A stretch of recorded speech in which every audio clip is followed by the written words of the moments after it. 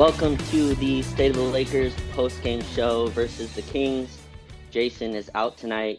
He was a game time decision, but he's on a ski trip, and so he decided to take this one off. So I'll be solo here. So kind of bear with me. This was a tough one, of course. I was, lower on the Memphis loss than others. I didn't really think it was that big of a deal, like as big a deal as people thought.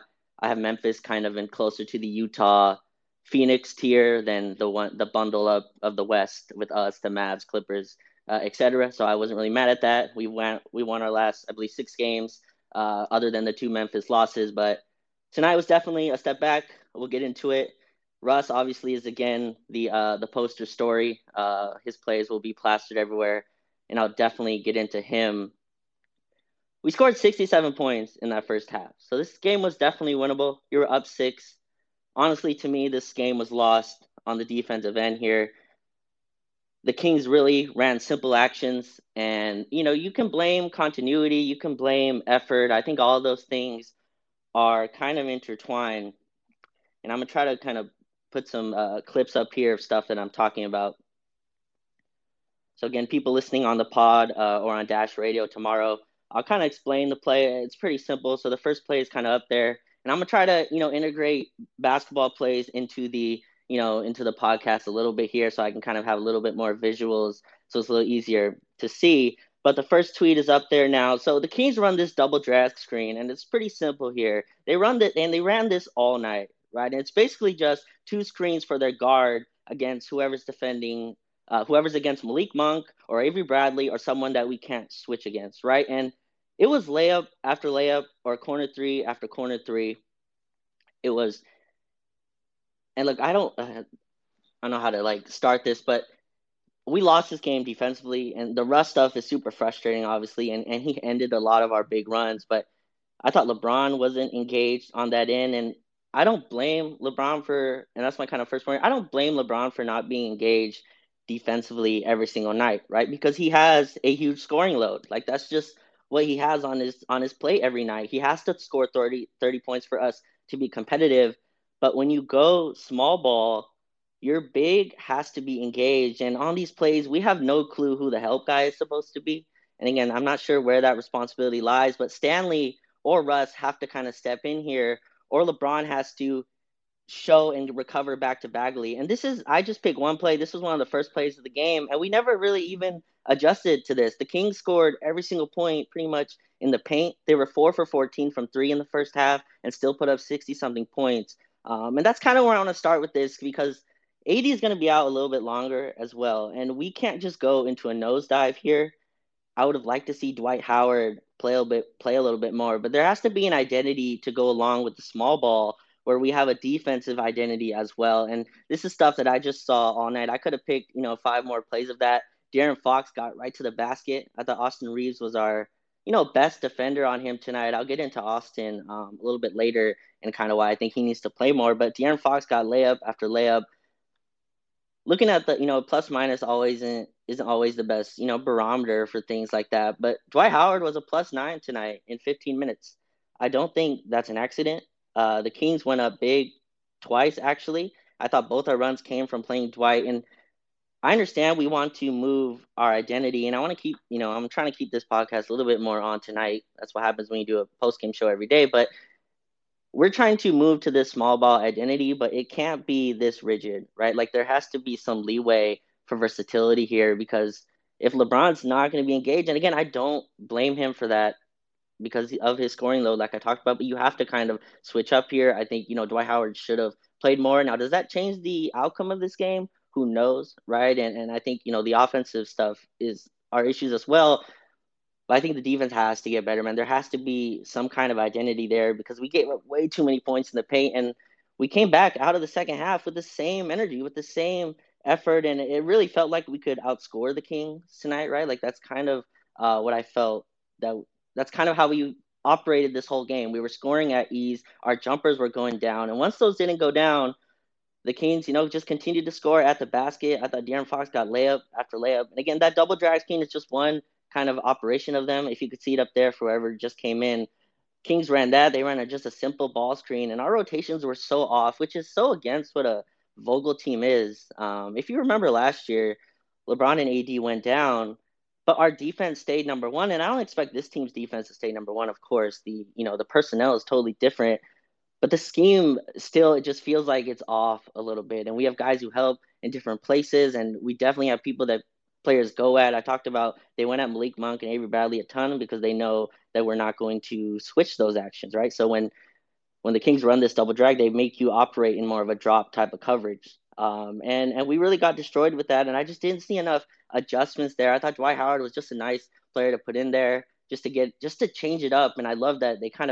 of mirrored his minutes with Alex Len. I just wish we closed with that. I wish we closed the half with that as well, right? Because I thought De'Aaron Fox just got to the basket. The Kings weren't even hitting their outside shots tonight, like I talked about, 4 for 14 from three. They got a little bit hot in the third quarter. But when you score 67 points like that, you should be up more at halftime. And I was a little bit worried about that. And again, like I don't agree to the fact that the loss to Memphis or even the loss to the Kings tonight throws away the stuff we've kind of built up in our small ball identity. Because again, this is a new team. This is a new not a new team, but a whole new identity that we're moving towards. Right? We've moved toward this small ball thing, and it's a all new continuity. And we talk about how DeAndre Jordan is not in the rotation anymore. But this is stuff you'll see us give up big leads and stuff like that. But I just want to see a little less rigid in our rotations here. And I thought Frank kind of pushed the wrong buttons tonight. And it's kind of nitpicking as well. Again, like I talked about, I'm not sure how much we're going to win when LeBron has that kind of effort. But I would just like us to play a little bit more of a traditional game there with Dwight Howard, because when we're small like that and when you're small and not switching everything, that means your help has to be insane, or you have physical guards that can protect the rim, right? Like that's what happens when you go small. The point of going small is to be able to have a bunch of like-sized guys that can defend. But again, when you're going small and it's Malik Monk and Avery Bradley out there, and you have LeBron who's disengaged as the backline center. And again, I'll keep using this caveat. I don't blame him. Just this is what happened tonight. And again, at the end, there was a lot of plays where, he's jogging back in transition and the Kings get an open three in the corner. But when you have that type of play, I would have loved to see kind of Dwight Howard play. And this is not just about Dwight Howard. I just mean like just from a sense of just changing it up a little bit, play a little bit more traditional defense. The Kings, again, are a bad team. They came in tonight 11 games under 500, and they have some talent on that roster, but there's no way they should be scoring at will like they were in the paint. I would just like to make a couple different decisions, right? Show that Marvin Bagley can catch and swing to the corner on the weak side corner, right? And show that, Metu can catch in the paint and swing to the corner. Like that's stuff that I feel like we should have at least made them go into, and we really didn't. They caught it floater after floater after floater in the rim, and we just kind of gave them baskets in that way. And it's tough because I feel like we are in such win collection mode now where like obviously you're experimenting with small ball lineups, but you have to kind of play what the game is going as well. And I really just didn't think we did that. And I thought tonight felt very similar to Memphis in a way. Obviously, Memphis does it on a higher level. They execute at a higher level, but the way that Ja just put his head down, right, and got to the basket on us, De'Aaron Fox did that tonight. De'Aaron Fox averages 27 a game against us on pretty high efficiency. I was seeing when the Kings, when the Kings posted his numbers against us, and that's just tough. It felt like a layup line, and when LeBron's not engaged in that way, I think you have to kind of find other ways. Our small ball has a breaking point, right? Defensively, like and when it has that kind of breaking point, you have to kind of switch up there. And if LeBron's not in the Draymond role, then it's just going to be tough for us to kind of survive these type of games, especially when Russ is playing the way he was. And I thought, and I guess I can kind of move on to Russ because I'm sure that's what everyone pretty much wants to hear about. Before I get into that, like I'm tired of the $44 million conversation. Like I think that's been extended as much as it has. I think bringing up how much Russ makes is pretty negligent to the season. That's an off-season conversation, right? Like Russ as whatever if you want to call it. And I don't like using the word asset, but that's how people talk when they talk about transactions and stuff like that. That's for the off season here. Like there's stuff that Russ does, but my expectations of him, and I think a lot of people have discussed as well, are not to be a scorer or even the second option. And I think you're seeing that in these last few weeks, right? And he's had a bunch of low turnover games. And I think tonight, let me check how many turnovers he had. He had one turnover tonight, right? And you're starting to see him in his head a little bit, kind of decide shot, pass, and those decisions that he just never had to really be as cognizant of when he was the main guy, right? And you're seeing this transition, and I've talked about Russ in terms of this is a season where he's facing his own mortality, right? And every player kind of gets to that point. And a player like Russ, who's been, not just the number one option, like the only option, right, on a lot of teams, like where in his last few years, like with Washington, right, he was the number one ball handling option on that team. Bradley Beal was more of a come off, down screen type of offense guy. Russ Westbrook was running pick and roll, with Daniel Gafford, and all those guys and the bigs to make their run. But that's not how I see him on this team. And I think tonight in that first half was probably the most off the ball I've seen Russ. And I've seen LeBron be turned into a full time screener. And if you go rewatch that first half, it was just it was Malik Monk LeBron screen actions. It was Avery Bradley LeBron screen actions, and LeBron full time screener, like I talked about. He's the full time finisher. That's kind of what I'm seeing with Russ. And these switches from a player, it's never pretty, right? And I think people have also compared it kind of to Carmelo Anthony, right? And it wasn't pretty when Carmelo Anthony went through it in OKC, which is, it's kind of funny how, these things kind of intertwine because they played together in Oklahoma City. But when it was Russ, Paul George, and Carmelo as the third option, when one of those guys sat out, Carmelo couldn't just fill into the second option, right? Like he was just not at that point in his career, and that's what I'm seeing with Russ as well. And obviously those late game decision makings are always tough, and I don't know what that late possession was. We were down, I believe, 4. LeBron had just hit a layup. Russ comes up the left side of the floor. LeBron doesn't go get the basketball. Malik Monk decides to set a little brush screen. LeBron sets a little flare screen for Malik Monk, and he just stands on the other side. And Russ decides Harrison Barnes goes under the pick like every player in the league will do when defending him. And he gets an open three that doesn't go. But I think it was interesting in this game to kind of keep it tonight. So Russ started this game with De'Aaron Fox on him, right? And he took him to the basket almost every single time, or even when it was Halliburton or anyone. And in the second half, the Kings switched Harrison Barnes onto him, right? And that really just switched his whole flow of the game. And when that happens, there has to be an adjustment there where Russ has to be like, okay, I have Harrison Barnes on me now. That's not a guy I can overpower to the rim. That's not a guy I can, get to the basket, finish, rock the baby like he did tonight, like on one play. But that's just not a guy you can go through, right? And teams are going to try to throw guys that Russ can't go through. And we always discuss the Lakers Houston playoff series. But the Lakers had Anthony Davis on Russ. They didn't have some, Joe Schmo guarding him, or they didn't have even our good defenders in Alex Caruso and Kyle Kuzma and KCP because he was just too strong. So he would be able to bully to the basket. And we had Anthony Davis to throw on him, and that changed the complexion of that series. And I thought throwing Harrison Barnes on him tonight changed the complexion of tonight for Russ. He was kind of getting to the basket. He was, again, he's not going to make a lot of those, and he misses a lot more, it feels like, than he makes at the rim. I think I was seeing he was shooting like 52% at the rim on layups and stuff like that. But just his pressure at the basket, and it intertwines to me why I would like to see Dwight Howard play a little bit. And let me see if I can kind of share this play in the. Let's see here. Bear with me.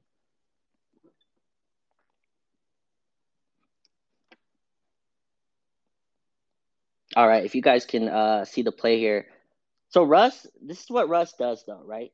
He's gonna attack the rim. So he had Halliburton on him, but when Halliburton gets to the basket, and this is why I want him to especially but when Anthony Davis isn't back, because this would be AD, right? And AD can kind of fill the Dwight role. Obviously, he can fill the Dwight role, but he can fill that offensive rebounder role, and I think that's so important when Russ is playing, especially without LeBron, when he's gonna have the ball more at the top of the key. So Russ drives on this play, right? And Alex Len has to come over, and the big will mostly come over on a rush drive. If Russ gets his shoulder past the guard, the big will come over, and then you have, I believe that's Harrison Barnes trying to, take away Dwight from the offensive rebounds. And to me, that's just stuff that's important right now when AD's out.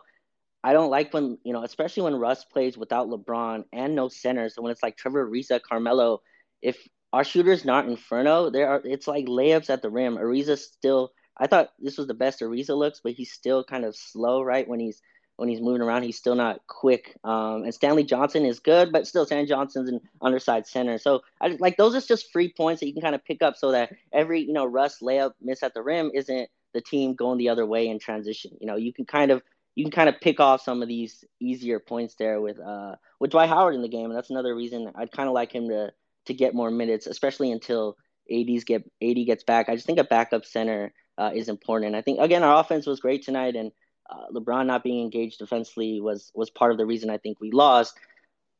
But that's just stuff, and this season has kind of, I said it from like the fifth game of this year, like the season has become about acquiescing to Russell Westbrook, and I think that's magnified when one of our stars gets out. And I'm not telling you to change your expectations because like that's just what it is.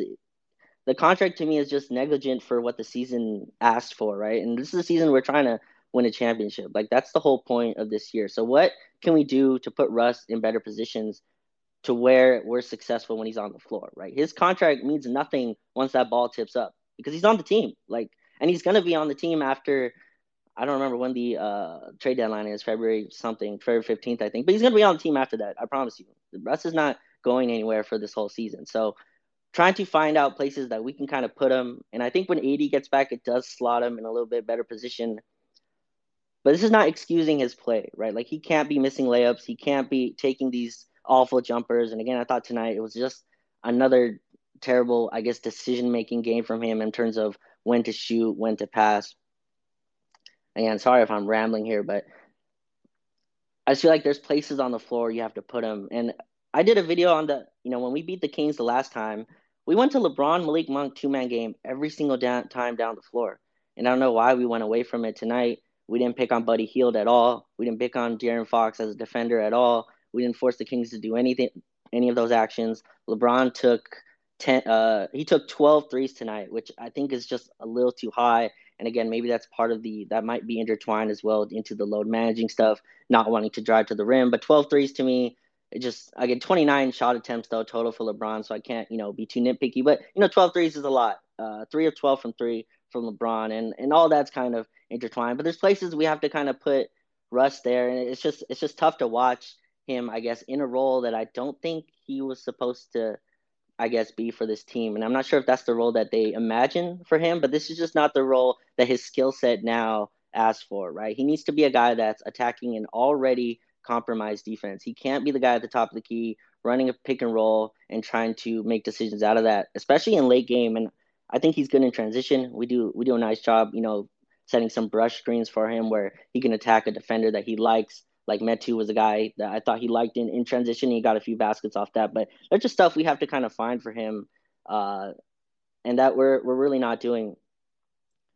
Last thing I want to kind of get into Russ's passing here because I think it's an interesting kind of Russ passes to areas, not players, right? And having a new team, it's kind of hard to find, I guess.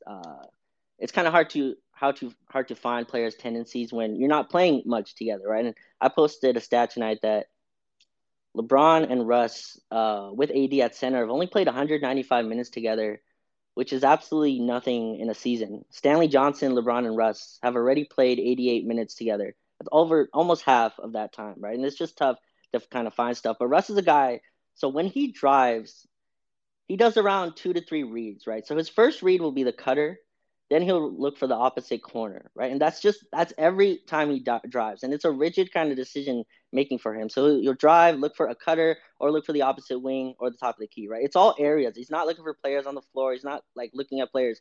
So when the floor is not spaced that way, it becomes really difficult. And it's why you see those high turnover games, right? So let me see if I can kind of throw another play up here at the top. Again, bear with me a second here. Let's see.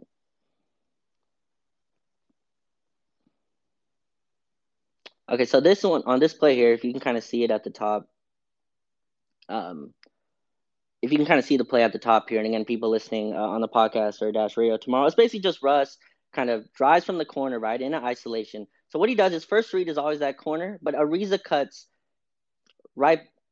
from the wing as his guy turns his head, and he's able to find him cutting to the basket. And that's stuff that Avery Bradley has picked up, but it's just stuff that I think the team has to find out. Because when Russ is driving, it's very rarely just to score. He's a pass first guy, and people kind of use that against him as a triple double, hunter or however you want to call it. But that's just what he is. He he's a pass first guard, which is weird to say for a guy who averaged like 20 something for his game, but like that's kind of what he is on this team. And I think this is the kind of stuff that you have to find, and it's why I would like Austin to play a little bit more. If you watch that play again, it's called fill and replace, right? So when Ariza cuts, Austin fills his spot. Austin, that's why Austin got a bunch of threes tonight as well. They were off Russell Westbrook passes because Austin is very good at giving guys passing lanes, passing angles to get open threes, and I would like him to kind of play more with Russ as well. But that's just kind of stuff that Russ does. That's the positive stuff that he does, and looking at him as the $44 million star player, like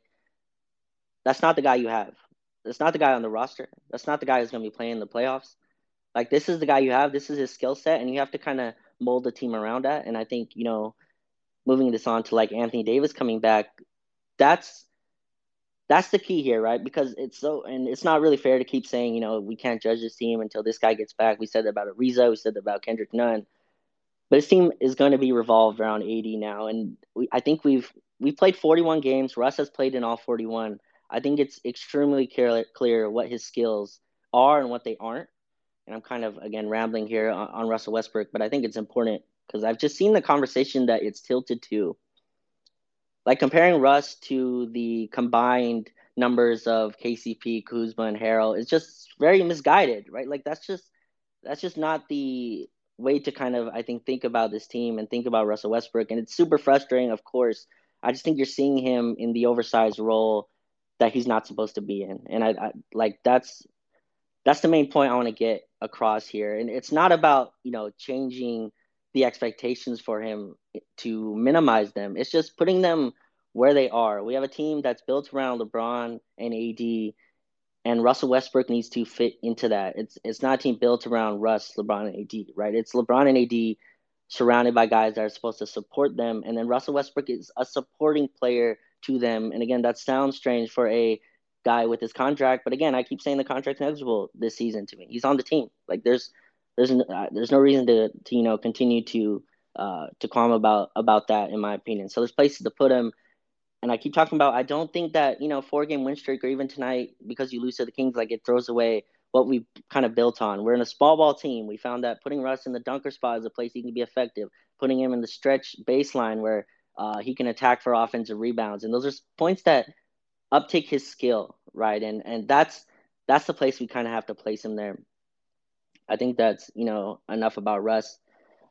A couple of few things here, and I guess I'll kind of wrap this one up. So LeBron and Monk have continued to kind of have a palpable chemistry to them, right? And I think again, without AD, you want to find stuff that translates when he comes back, and I think those two have definitely found a synergy, and I think they've had it since the beginning of the season.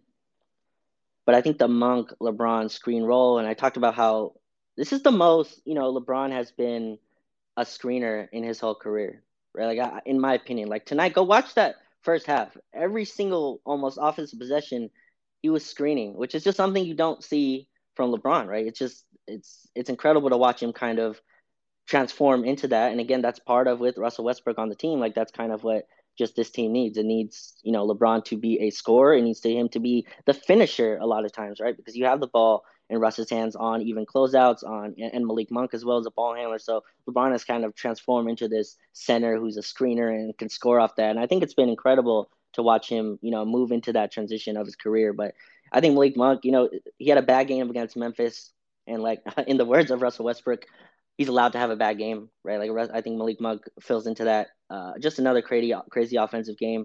I think we're gonna have to kind of find ways where we can put him in better defensive spots because again, I thought the Kings picked on him and our effort wasn't great with that. But just the even the not just the double screen actions, but the regular screen actions where we just can't switch. And again, if LeBron or our center is not engaged in that way, we're just going to get picked on. But I thought Malik Monk again, just an incredible night for him, at least offensively. Struggled a little bit in the second half, but 6 for 9 from three, like 7 for 13 from the field. He was a -14, which is interesting. But again, I don't think plus minus is the tell all. But I thought he was just again just a great offensive punch, and we're starting to run actions for him too, as well. We ran a couple like dummy plays where it was like Stanley fake like coming off a screen, and then he re-screened from Malik Monk. He got open three. Our first play of the game was actually an elevator doors option for Malik Monk, which is something new I think they put in probably the last few days. It looked like is where Monk comes off a double screen where and then it closes at the end of it. It was kind of nice to see them kind of move into more offensive options here, and I think that's the important thing. And we're not winning anything though, obviously, with our defense looking like it did tonight. I'm just trying to look at stuff that we can kind of take forward here.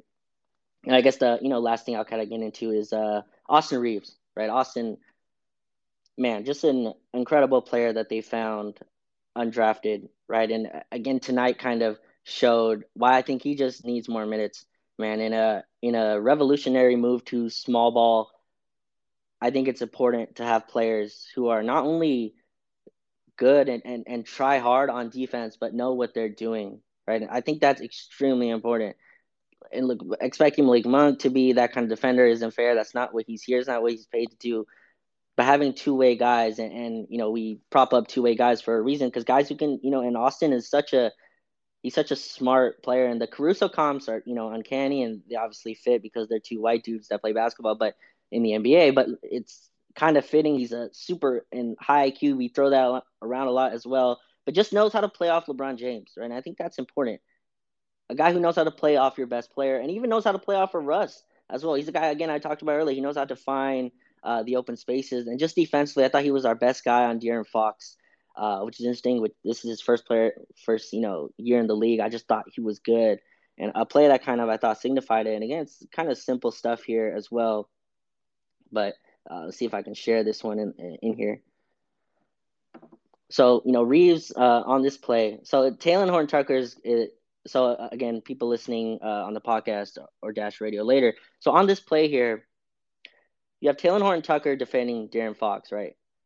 And if you watch this play, and I should have slowed it down a little bit more, but De'Aaron Fox kicks it to Alex Len and watch, Austin Reaves this whole possession. So when Dwight Howard comes over to help on the Fox drive, Reaves is ready to drop down on Alex Len. He closes out to De'Aaron Fox. He then picks off Fox, who's in a closeout position, attacking at full speed. Like that's stuff you can't teach in a just general sense, right? Like that type of instincts and stuff. It's not like a big deal. It's not flashy. It's not huge, but it's just stuff that he does on a regular basis that you don't see. It doesn't even obviously the steal this time goes up in the box score, but that's stuff that doesn't really even show up. He'll be vertical at the rim and a guy will miss, and he gets zero credit for those type of plays. But that's what I mean when I think he needs to play more. And he was a +0 tonight. And I think he came back when we were down like 13 and brought us all the way back before Russ had those tough moments to kind of that put the lead back. But I thought he was great. I thought this was the third or fourth game where like he was the main positive. Obviously he had the game winner against Dallas, but he's just legit good, man. And I just wanted to give him a shout out here. He has legit defensive and offensive instincts that fit perfectly on a team that's plays with a lot of players that are very heliocentric. Anthony Davis, post ups, LeBron James, isolation at the top, Russell Westbrook driving off isolations. Like you need players that know how to move and fill open spaces, and he's really good at that.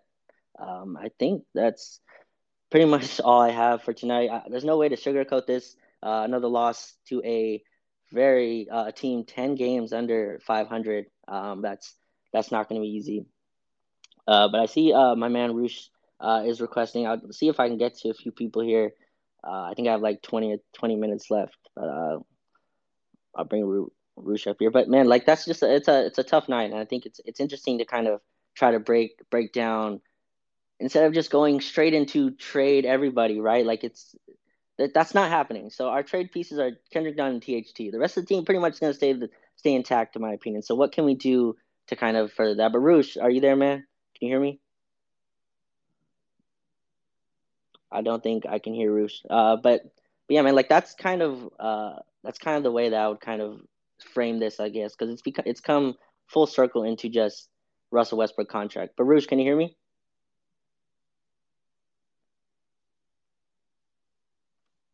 Yeah, I don't think I can hear him.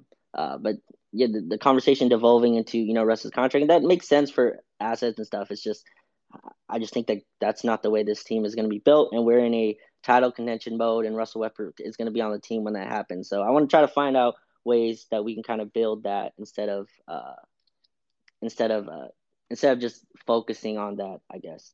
This is the last chance I'll ask if Roosh can hear me, and if not, then I'll kind of move up to a few people here. I think I have like 10 or 15 minutes. and then I'll call it a day.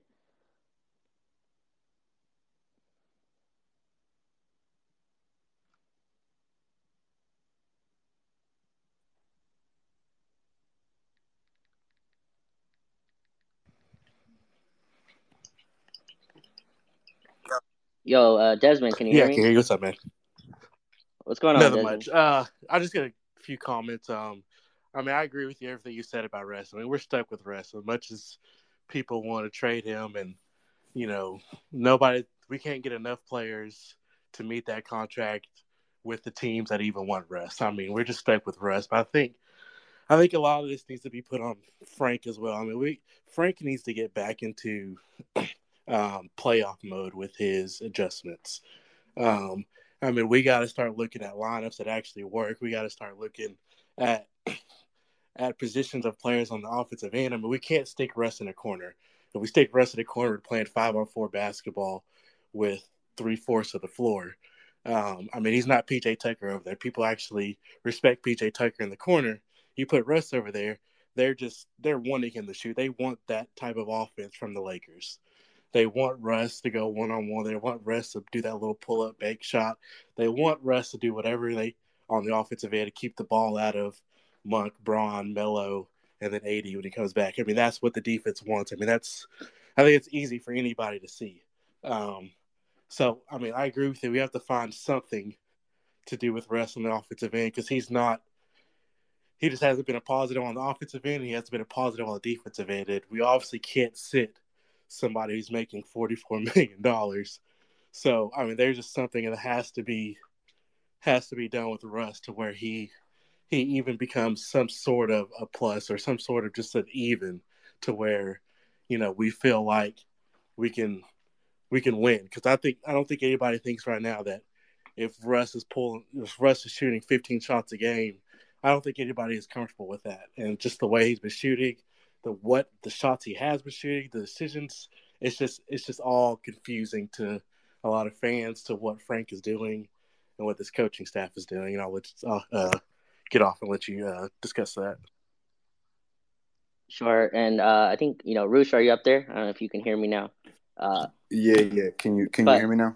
I can. But really quickly on your point, Desmond, like I think, Russ is going through a transition, right? And it's again, I talk about like the zero assist stuff is what we've been I mean, sorry, not zero assist, zero turnover stuff is what we've been asking for. But again, that has a domino effect to it. And I've always said tempering Russ's aggression to me was never the answer, right? And you can see he's kind of in his head even more now than he was before, right? And some of that's, convoluted with AD being out, but you can see the pass shoot decisions have become just so more magnified for him, and he's trying not to turn the ball over, which to me has tempered his aggression in a way. So, like, I think there's a fine line to it that you have to kind of find, and I'm okay with some of the turnovers if you know if they're in aggression. I think that's the line we have to fill there. But Roosh, what's going on, man?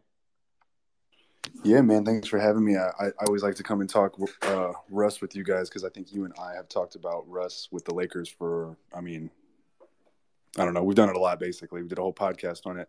And Yeah, as a an lot of it outsider, it's came just true, honestly. A lot of it came yeah. Go true. hey, go back and listen to that State of the Lakers podcast for yourself, Lakers fans, and tell me what you think if we nailed it or if we were on point or what. But as much as people don't want to talk about it, I feel like it's really inevitable, right? Like salary aside, like you said, that's irrelevant to the season. But his role, he was brought in to fill a role, and that role is not being fulfilled, and it's resulting in LeBron overextending himself, right? Like we've been getting vintage LeBron performances, and the Lakers are still not getting over the hump. They had that stretch where they won, I forget, 4 in a row, whatever it was. Um, albeit against worse competition, and then they ran into the Grizzlies and got beat. And again, they're losing tonight. Now they're back to 500. We could talk about offense all day, but I think defense is really where it's at. Um, For sure. LeBron has been at his best, man, and you guys know this better than me, but LeBron's at his best when with the Lakers when he's got AD and then just three guys that can spread the floor and switch and defend and who know how to play off of him. I think you've really found something with Austin Reeves. It's kind of incredible how he's like filling the Caruso role, just white boy hooping. But you got him. I think Malik Monk has looked really good as well. And then once the rotation kind of slims down, I think you just got to hone in and find. Like I almost hesitate to say that you'd be better, assuming AD comes back. but you'd be better with AD, LeBron, and just three shooters, because those guys shoot and then they defend, and like that formula has proven that it works for the Lakers and for LeBron specifically. And Russ's issues, as many issues as he has on offense, because he can't shoot, his turnovers are down, but he can't finish at the rim anymore. And just when you need him to make a smart play, he does something like he did tonight when it was 120-116, and then he bricked that three. But as much as he does that kind of stuff, he just ball watches so much on defense, and it kills the connectivity of a defensive scheme, right? Like there's no defense is all about communication and moving on a rope, guys filling in for other guys anticipating where the action is going to be, and people, stepping where they need to step, and then getting back to where they need to get back. I think Austin Reeves does an incredible job of it. You guys have clipped a lot of kind of clips where he's like, switching and chasing people off the ball and then getting back and playing incredible defense. But too often, man, Russ just kind of sits there and watches. And I think that's the biggest issue.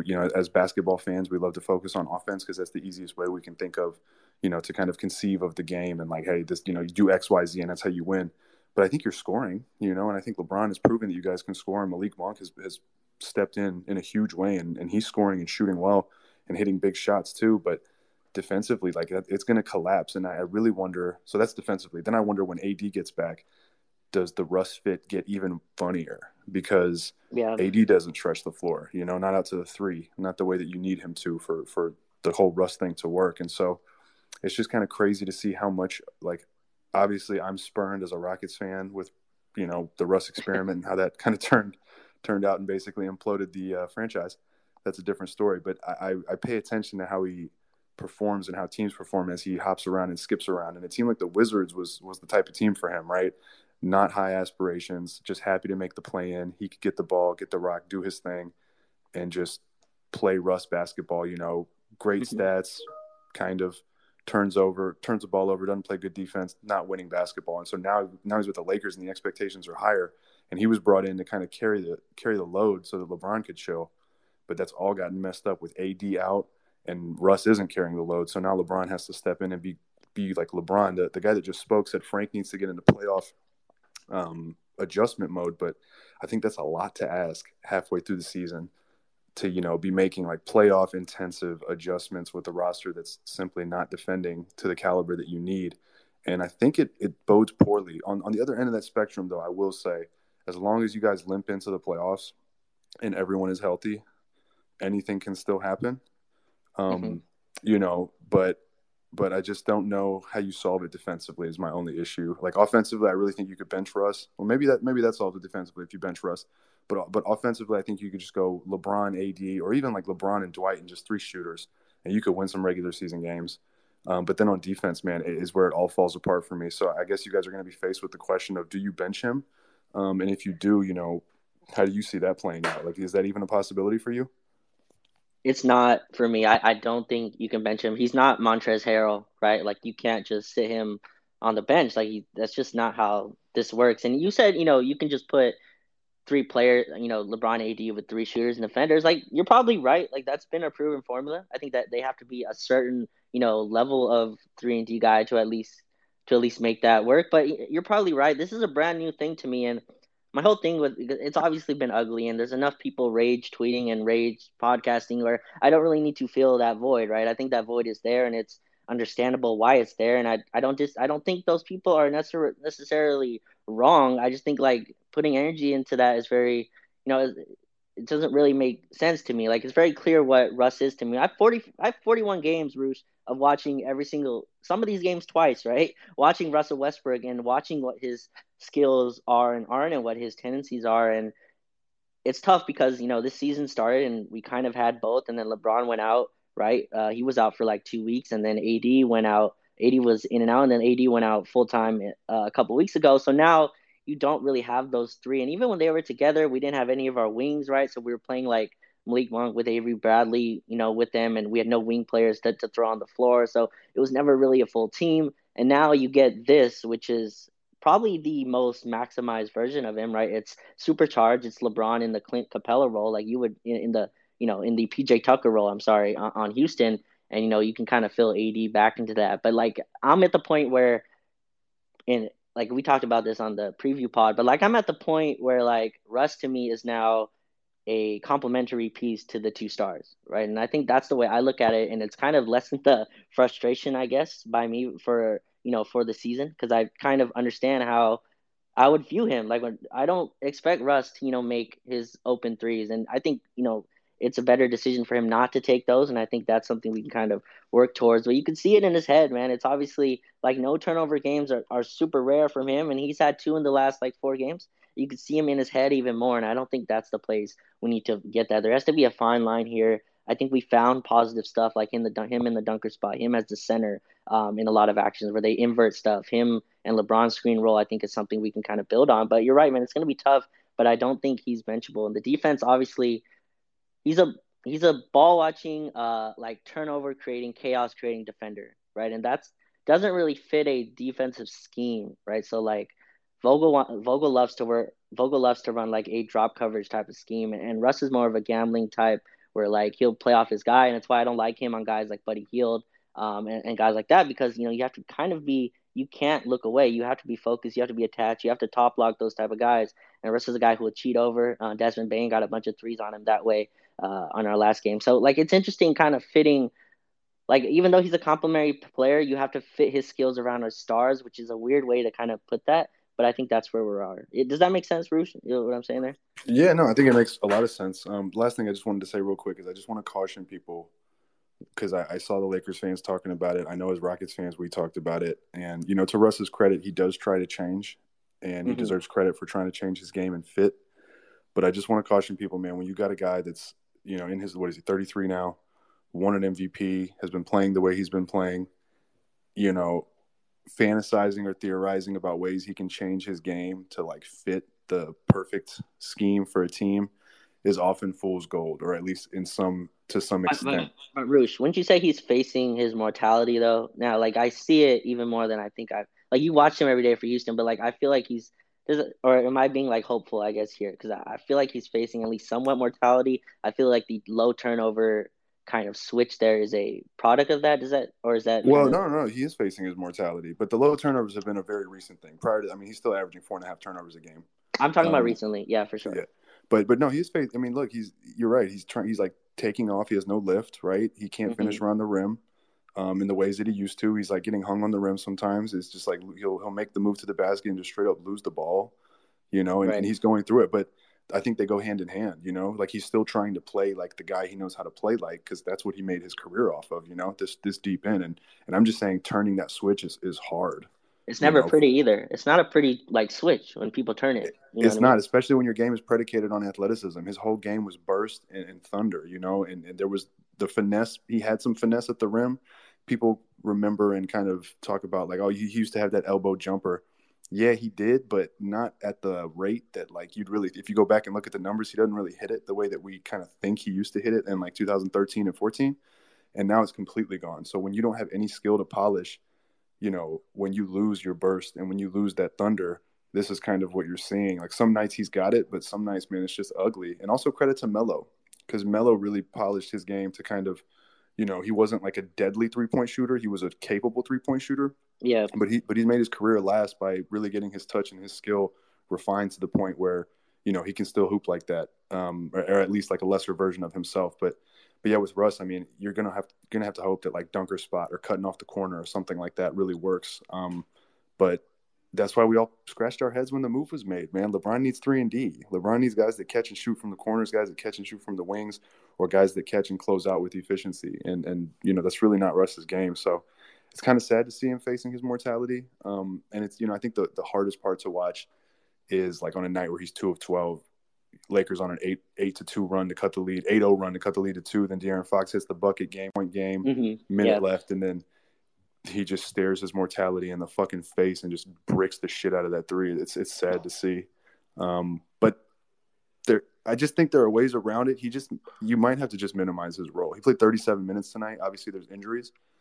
But I feel like if you decrease his minutes, or maybe if you get something from like a Kendrick Nunn, or if Ariza can get kind of back to form, then maybe you just spread those minutes out throughout the regular season. But I don't know, man. Look, in a playoff game, in a playoff series, you guys know this better than anyone. And you hit on it with the fact that the Lakers had Caruso kind of bodying him, and then you had AD everything funneled into AD. So it's not like you'll necessarily face that. But let's say you face like a DeAndre Ayton in the playoffs, for example.